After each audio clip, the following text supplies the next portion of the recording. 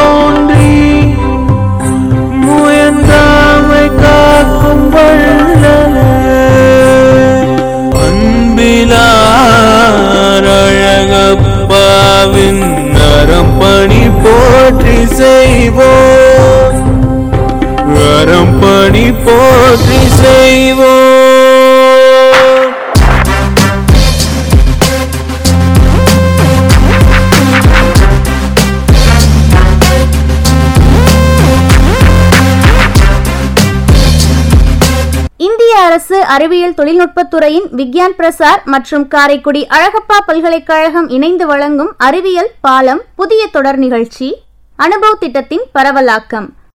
ஆக்கம் ஊக்கம் வழிகாட்டல் டாக்டர் ஆர் ஸ்ரீதர்.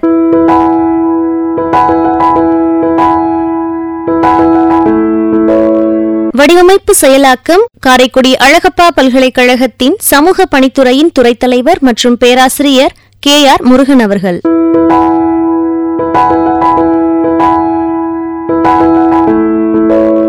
நிகழ்ச்சி ஒருங்கிணைப்பு சமுதாய வானொலி இயக்குனர் டாக்டர் S ராஜாராம்.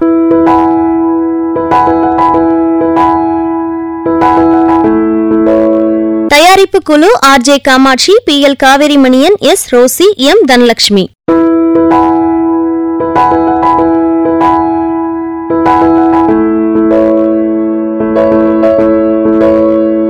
அழகப்பா பல்கலை சமுதாய வானொலி நேயர்கள் அனைவருக்கும் வணக்கங்கள். இன்று நம் அனுபவம் நிகழ்ச்சியில் ஆலோசனை நேரம் பகுதியில் முதியோர் நல இயன்முறை மருத்துவர் S டேவிட் விஜயகுமார் அவர்கள் நம்மிடையே முதியோர் நல இயன்முறை மருத்துவம் குறித்து பகிர இணைகிறார்.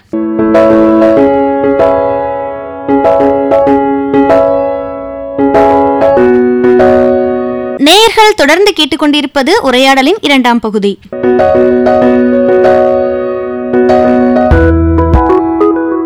நிமேட்டிக் கம்ப்ரெஷன் தெரப்பி அப்படின்னு ஒன்று இருக்கு. அது எலக்ட்ரிக்கலா ஒரு பேண்ட் மாதிரி காலில் போட்டு அது மூலமா நிறைய ஏர் பாக்கெட்ஸ் எல்லாம் ஃபில் பண்ணி அந்த காலில் நிறைய அழுத்தம் கொடுத்து அதோட ரத்த குழாயில ஏற்படுற அடைப்புகள் எல்லாம் கிளியர் பண்ணி கம்ப்ளீட்டா நார்மல் ஆகும். இது ரொம்ப அட்வான்ஸ்டான ஒரு ஜெர்மன் ட்ரீட்மெண்ட்.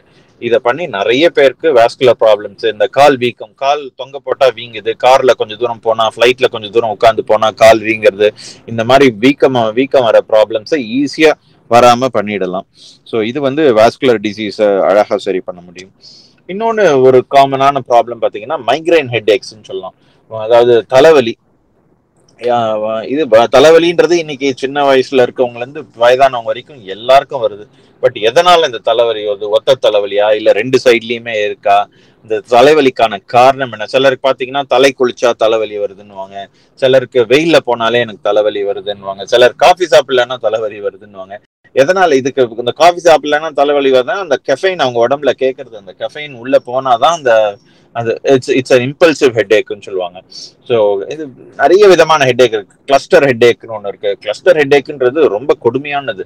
அதாவது உங்களுக்கு ஒரு பிரெக்னன்சி டெலிவரி பெயினை விட ரொம்ப மோசமான பெயின் எப்படின்னு பாத்தீங்கன்னா கிளஸ்டர் ஹெட்ஏக். அது வந்துருச்சுன்னா ஒருத்தருக்கு ஒரு நாளைக்கே ஒரு 3-6 வாட்டி கூட அவர்ஸ் டுகெதர் வலியில துடிச்சு போயிடுவாங்க. நிறைய சூசைடல் அட்டம்ஸ் எல்லாம் போற அளவுக்கு அவ்வளவு சிவியரான பெயின் அந்த கிளஸ்டர் ஹெட்ஏக்ன்றது.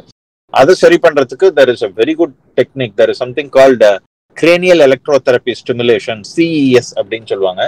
அது பிரெயினோட தசைகளை ஈஸியா ஸ்டிமுலேட் பண்ணி இந்த இம்பல்சிவ் ஹெட்ஏக்கா இருக்கட்டும், கிளஸ்டர் ஹெட்ஏக்கா இருக்கட்டும், மைக்ரைன் ஹெட்ஏக்கா இருக்கட்டும், இந்த மாதிரியான ஹெட்ஏக்ஸை ஈஸியா கண்ட்ரோல் பண்றதுக்கு ரொம்ப எஃபெக்டிவ். இப்ப லேட்டஸ்டா இன்னொரு மெத்தட் வந்து கிரேனியல் ஆஸ்டியோபதி அப்படின்னு ஒண்ணு இருக்கு. கிரேனியல் ஆஸ்டியோபதினு ஒரு ட்ரீட்மெண்ட், ஹேண்ட்ஸ் ஆன் டெக்னிக் தான். அதை பண்ணும்போது அழகா அந்த தலைவலி எல்லாம் குறைஞ்சு ரொம்ப தலையை ரொம்ப லைட்டா ஃபீல் பண்ண ஆரம்பிச்சிடும். தலையில இருக்க ஹெவினஸ் எல்லாம் போய் ரொம்ப லைட்டா ஃபீல் பண்ண ஆரம்பிக்கும். ஸோ ஸ்லீப் டிஸார்டர்ஸ், வயசானவங்களுக்கு இன்னொரு ஒரு ப்ராப்ளம் என்னன்னா நைட்ல தூங்கவே மாட்டாங்க.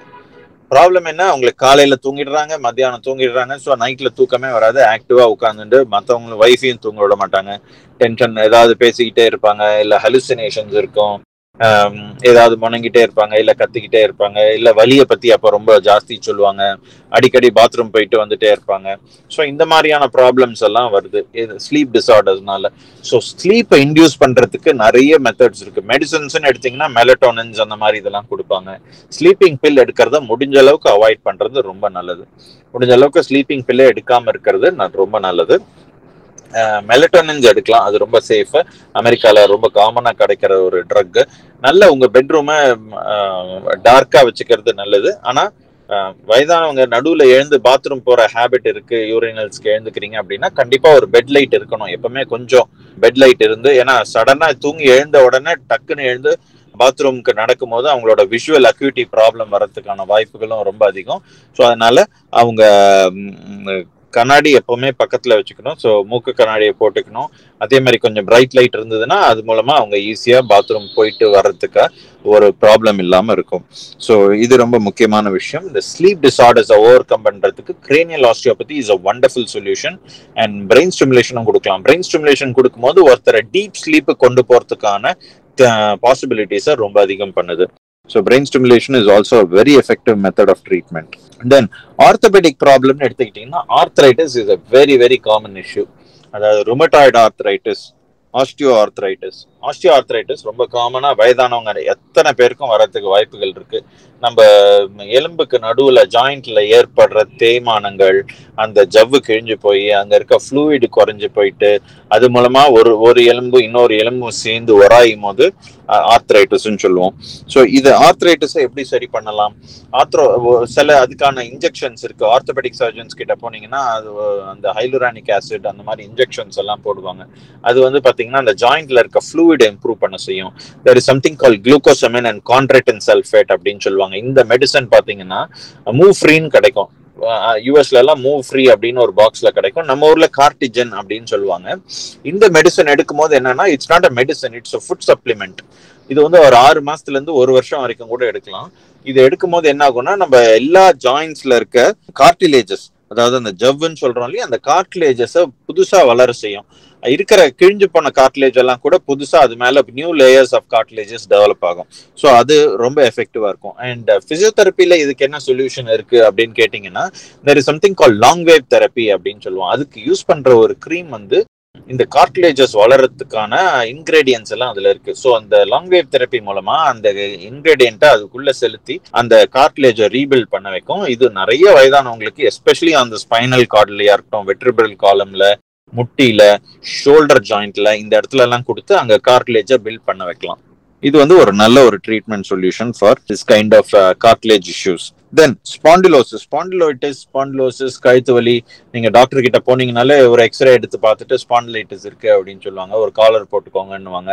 ட்ராக்ஷன் எடுக்க வேண்டியது இருக்கும்னு சொல்லுவாங்க. ஸோ இந்த மாதிரியான ட்ரீட்மெண்ட்ஸ் நிறைய இருக்கு. ஸ்பாண்டிலைட்டிஸ்னால என்ன வரலாம்? நர்வ் ரூட் இரிட்டேஷன் ஏற்படலாம். அதாவது நரம்பு அழுத்தப்பட்டு அந்த நரம்பு அழுத்தப்படுறது மூலமா கழுத்துல இருந்து வலி வந்து கைகள் வழியாவோ ஸ்ப்ரெட் ஆகி வரலாம். இல்ல முதுகுல இருக்க வலி ஸ்ப்ரெட் ஆகி கால் வழியோ, பட்டெக்ஸ் வழியா, கால் வழியா ஸ்ப்ரெட் ஆகி குதிகால் வரைக்கும் கூட ரொம்ப சிவியரான பெயின்ல போய் விடும். ஷயாட்டிக்கான்ற ப்ராப்ளம்ல எல்லாம் கொண்டு போய்விடும். ஷயாட்டிக்கான்றது என்னன்னா, ஷயாட்டிக் நர்வ் அப்படின்னு சொல்லி ஒரு நரம்பு இருக்கு. அந்த நரம்பு அழுத்தப்படுறதுனால ஏற்படுற ப்ராப்ளம் தான் ஷயாட்டிக்கா. இதுக்கு பெஸ்ட் ட்ரீட்மெண்ட் வந்து ட்ராக்ஷன் ஒன்று கொடுப்பாங்க. இந்த லம்பார் ட்ராக்ஷன், சர்வைக்கல் ட்ராக்ஷன் அப்படின்னு கொடுத்து அந்த ட்ராக்ஷன் கொடுத்து அந்த நரம்பு மேல ஏற்படுற அழுத்தத்தை டீகம்ப்ரெஸ் பண்ணுவாங்க. டீகம்ப்ரெஸ் பண்ணி அதை நார்மல்சி கொண்டு வந்துட்டு அப்புறம் சுத்தி இருக்க தசைகளையும் நர்வையும் ஸ்டிமுலேட் பண்ணி அதுல இருக்க பெயினையும் ஸ்டிஃப்னஸையும் எடுத்துட்டீங்கன்னா கம்ப்ளீட்டா இது நார்மல்சி கொண்டு வந்துடலாம். ஸோ இந்த மாதிரியான ப்ராப்ளம்ஸ் ஸ்பாண்டிலைட்டிஸ்ல ரொம்ப ஈஸியா ட்ரீட் பண்ணலாம். அப்புறம் மசில் பெயினுக்கு ரொம்ப காமனா சிம்பிளான மெத்தட் ஆஃப் ட்ரீட்மெண்ட் அப்படின்னு பாத்தீங்கன்னா கப்பிங் தெரப்பின்னு ரொம்ப எஃபெக்டிவா இருக்கும். கப்பிங் தெரப்பி பண்ணும்போது static cupping or dynamic cupping பண்ணும்போது அந்த மசிலோட டெக்ஸ்டரையே மாத்தி அதுல இருக்க டாக்ஸின்ஸ் எல்லாம் ரிமூவ் பண்ணி அழகா அந்த பழைய லெவல் ஆஃப் நியூட்ரிஷனோட அந்த மசில கொண்டு வந்து சேர்க்கும். So cupping therapy is very effective. Then post operative rehabilitation, அப்போ ஒரு நீ ரீப்ளேஸ்மெண்ட்டோ இல்லை ஹிப் ரீப்ளேஸ்மெண்ட்டோ இல்லை ஒரு லிகமெண்ட் இன்ஜுரிக்கான சர்ஜரியோ, இந்த மாதிரி எந்த விதமான சர்ஜரி பண்ணிட்டு வந்தாலும் அந்த அதுக்கான ட்ரீட்மெண்ட் இருக்கு. அது சர்ஜரி முடிச்சதுக்கு அப்புறம் ரீஹாபிலிட்டேஷனும் ஒரு ப்ராசஸ் இருக்கு. சர்ஜரியோட சக்சஸே பாத்தீங்கன்னா சர்ஜரிக்கு அப்புறம் பண்ணக்கூடிய பிசியோதெரப்பில தான். ஸோ 50% சர்ஜரி மூலமா ரிகவரி இருக்கு, பேலன்ஸ் இருக்க 50%ஓட ரிகவரி வந்து மெயினா உங்களுக்கு பிசியோதெரப்பி எடுக்கிறது மூலமா மட்டும்தான் வரும். So physiotherapy is very vital and post operative physiotherapy means a lot. அப்பதான் அந்த பழைய ஸ்ட்ரென்த்தும் அந்த பழைய தசைக்கான டெக்ஸ்சரும் திருப்பி கிடைக்கும். அதே மாதிரி ஜாயிண்டோட ஃபிளெக்சிபிலிட்டியை இம்ப்ரூவ் பண்றதுக்கும் கண்டிப்பா பிசியோதெரப்பி தேவைப்படும் post operatively. Then age related muscle weakness, அதாவது வயது ஆக ஆக ஒரு தசையில வீக்னஸ் ஏற்படுது, அதாவது அதோட செயல்கள் கொஞ்சம் கொஞ்சமா இழந்துட்டு வரும். அதாவது சார்கோபீனியா அப்படின்னு சொல்லுவாங்க. வயதானவங்க பாத்தீங்கன்னா நார்மலா நல்லா குண்டா இருக்கவங்க கூட ஒரு மாதிரி சூம்பி போய் ஒரு 90 வயசு 94 வயசு ஆகும்போது ரொம்ப சூம்பி போய் எலும்பும் தோலுமா ஆயிடுறாங்க. எதனால இந்த மாதிரி? அவங்களுக்கு நியூட்ரிஷனல் டெபிசிட் நிறைய ஏற்பட்டு அவங்க தேவையான உணவை எடுக்க மாட்டாங்க. அதனால அவங்க உடம்புல இருக்க ஃபேட் எல்லாமே வந்து கரைஞ்சு கரைஞ்சு கரைஞ்சு வெறும் எலும்பும் தோல் மட்டும்தான் கடைசியில நிக்கிற மாதிரி இருக்கும். இந்த சார்கோபீனியான்னு சொல்லலாம். இதை எப்படி சரி பண்றது? இதுக்கான நிறைய எக்ஸசைஸ் வந்து வெயிட் பேரிங் எக்ஸசைஸ்ல தான் இருக்கு. அவங்கள நிக்க வச்சு காலில் எவ்வளோக்கு எவ்வளோ வெயிட் கொடுக்குறோம், அவங்கள எவ்வளோக்கு எவ்வளோ நடப்பயிற்சி இதெல்லாம் பண்ணும்போது வலியை குறைச்சிட்டு அவங்கள நிக்க வச்சு நடக்க வச்சு அவங்களுக்கான ஸ்ட்ரென்த் திருப்பி கொண்டு வந்துட்டோம்னா இந்த சார்கோபீனியா ஏஜ் ரிலேட்டட் வீக்னஸ்ல இருந்து மசில் வீக்னஸ்ல இருந்து ஈஸியா சரி பண்ணிடலாம். தென் ரொம்ப இன்னொரு காமனான ப்ராப்ளம் வந்து ஃப்ரோசன் ஷோல்டர் அப்படின்னு. எல்லா டயபெட்டிக் பீப்புளும் சுகர் இருக்க அத்தனை பேருக்கும் பாத்தீங்கன்னா ஃப்ரோசன் ஷோல்டர்ன்ற ப்ராப்ளம் ரொம்ப சாதாரணமா வரும். ஸோ இதை எப்படி தவிர்க்கலாம்? இந்த ஃப்ரோசன் ஷோல்டர்ன்றது என்னன்னா, இது 3 ஸ்டேஜா இருக்கு. ஃபர்ஸ்ட் ஸ்டேஜ் வந்து painful shoulder, second stage adhesive capsulitis, third stage தான் ஃப்ரோசன் ஷோல்டர். அந்த ஃபர்ஸ்ட் ஸ்டேஜ் இருக்கும்போது மோஸ்ட் ஆஃப் த பீப்புள் என்ன பண்ணுவாங்கன்னா, ஏதாவது ஒரு தைலம் தேய்க்கிறது, மூவ் தேய்க்கிறது, இந்த மாதிரி ஏதாவது பண்ணி அதை இது பண்ணிடுவாங்க.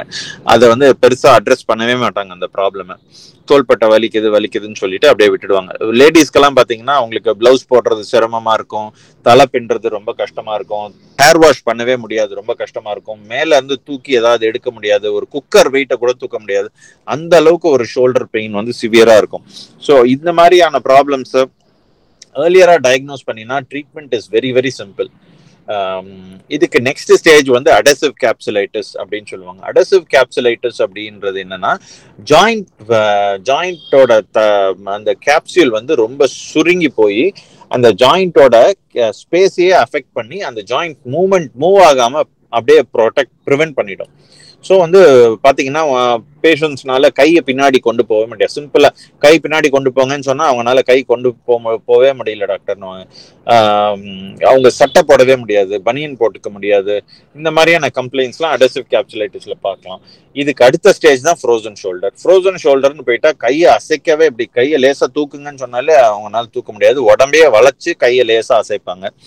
ஸோ இந்த மாதிரி அந்த 3 ஸ்டேஜஸ் இருக்கு. ஸோ ஃப்ரோசன் ஷோல்டர் ஒரு காமனான ப்ராப்ளம். இதுக்கு பெஸ்ட் பிசியோதெரப்பி சொல்யூஷன் நான் முன்னாடியே சொல்லியிருந்த மாதிரி shock wave therapy is very effective for this problem. இல்ல ஷாக் வேவ் தெரப்பி வந்து ரொம்ப பல்ஸ் ரேட் அதிகமா இருக்கு அப்படின்றவங்களுக்கு there is something called wax therapy, cupping therapy, interferential therapy, இந்த மாதிரி சிம்பிளான தெரப்பிஸும் கொடுத்து அவங்களோட மூவ்மெண்ட்ஸையும் ரீகெயின் பண்ணலாம், அவங்களோட தோள்பட்டையில இருக்க வலியை குறைக்கலாம். Ultrasound therapy will also be very effective for these kind of frozen shoulder cases. அதுக்கப்புறம் numbness in the legs and arms. நம்னஸ்னா என்ன? மரத்து போற தன்மை எதனால ஏற்படுது? ஒண்ணு அவங்களுக்கு அங்க ரத்த ஓட்டம் சீராக இல்லை, ஸோ சர்க்குலேட்டரி இம்பேலன்ஸ் ஏற்படுது. அந்த சர்க்குலேட்டரி இம்பேலன்ஸை சரி பண்றதுக்கு, நியூட்ரல் ஆக்கிறதுக்கு ரெண்டு கால்லையும் ஈவனா சர்க்குலேஷன் போறதுக்கு நியூமேட்டிக் கம்ப்ரெஷன்ஸ் கொடுக்கலாம், அண்ட் எக்ஸசைசஸ் கொடுத்து அதுக்கான பிளட் ஃப்ளோவை இம்ப்ரூவ் பண்ணலாம், வெயிட் பேரிங் கொடுத்து அதுக்கான ஸ்ட்ரென்த்தை இம்ப்ரூவ் பண்ணி கொண்டு வரலாம். இந்த மாதிரியான எக்ஸசைஸ்லாம் பண்ணும்போது நம்னஸ் அழகா குறையும். ஸோ இது ஒரு best way of treating numbness. Then கடைசியா பாத்தீங்கன்னா குதிகால் வலின்றது ரொம்ப ரொம்ப சாதாரணமா நிறைய பேர் சொல்லக்கூடிய ப்ராப்ளம்.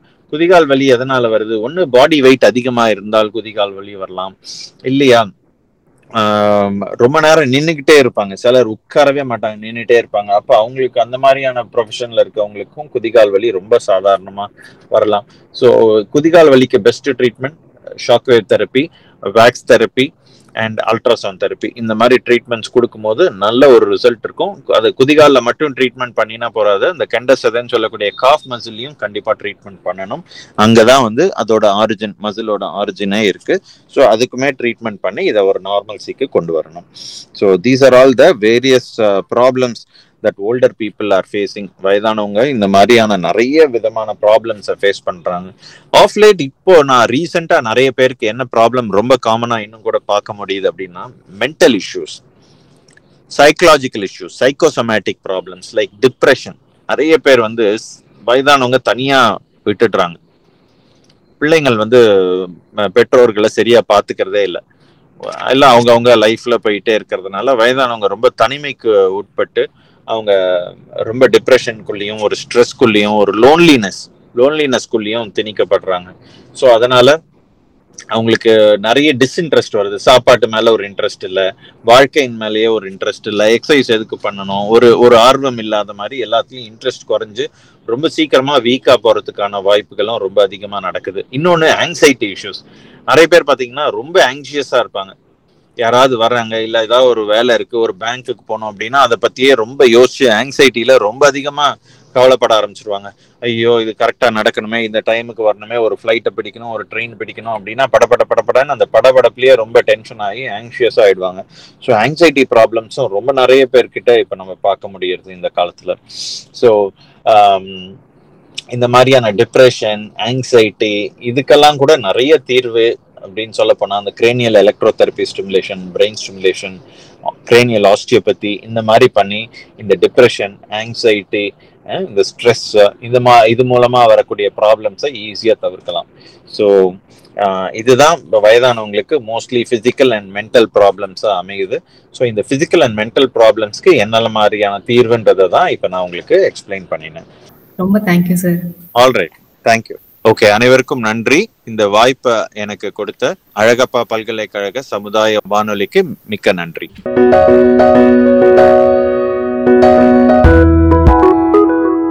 நேயர்கள் தொடர்ந்து இணைந்திருப்பது அனுபவம் நிகழ்ச்சி. அனுபவம் நிகழ்ச்சியில் ஆலோசனை நேரம் பகுதியில் முதியோர் நல இயன்முறை மருத்துவம் குறித்து முதியோர் நல இயன்முறை மருத்துவர் டாக்டர் எஸ். டேவிட் விஜயகுமார் அவர்கள் பேசிய உரையாடலை நாம் கேட்டு ரசித்தோம்.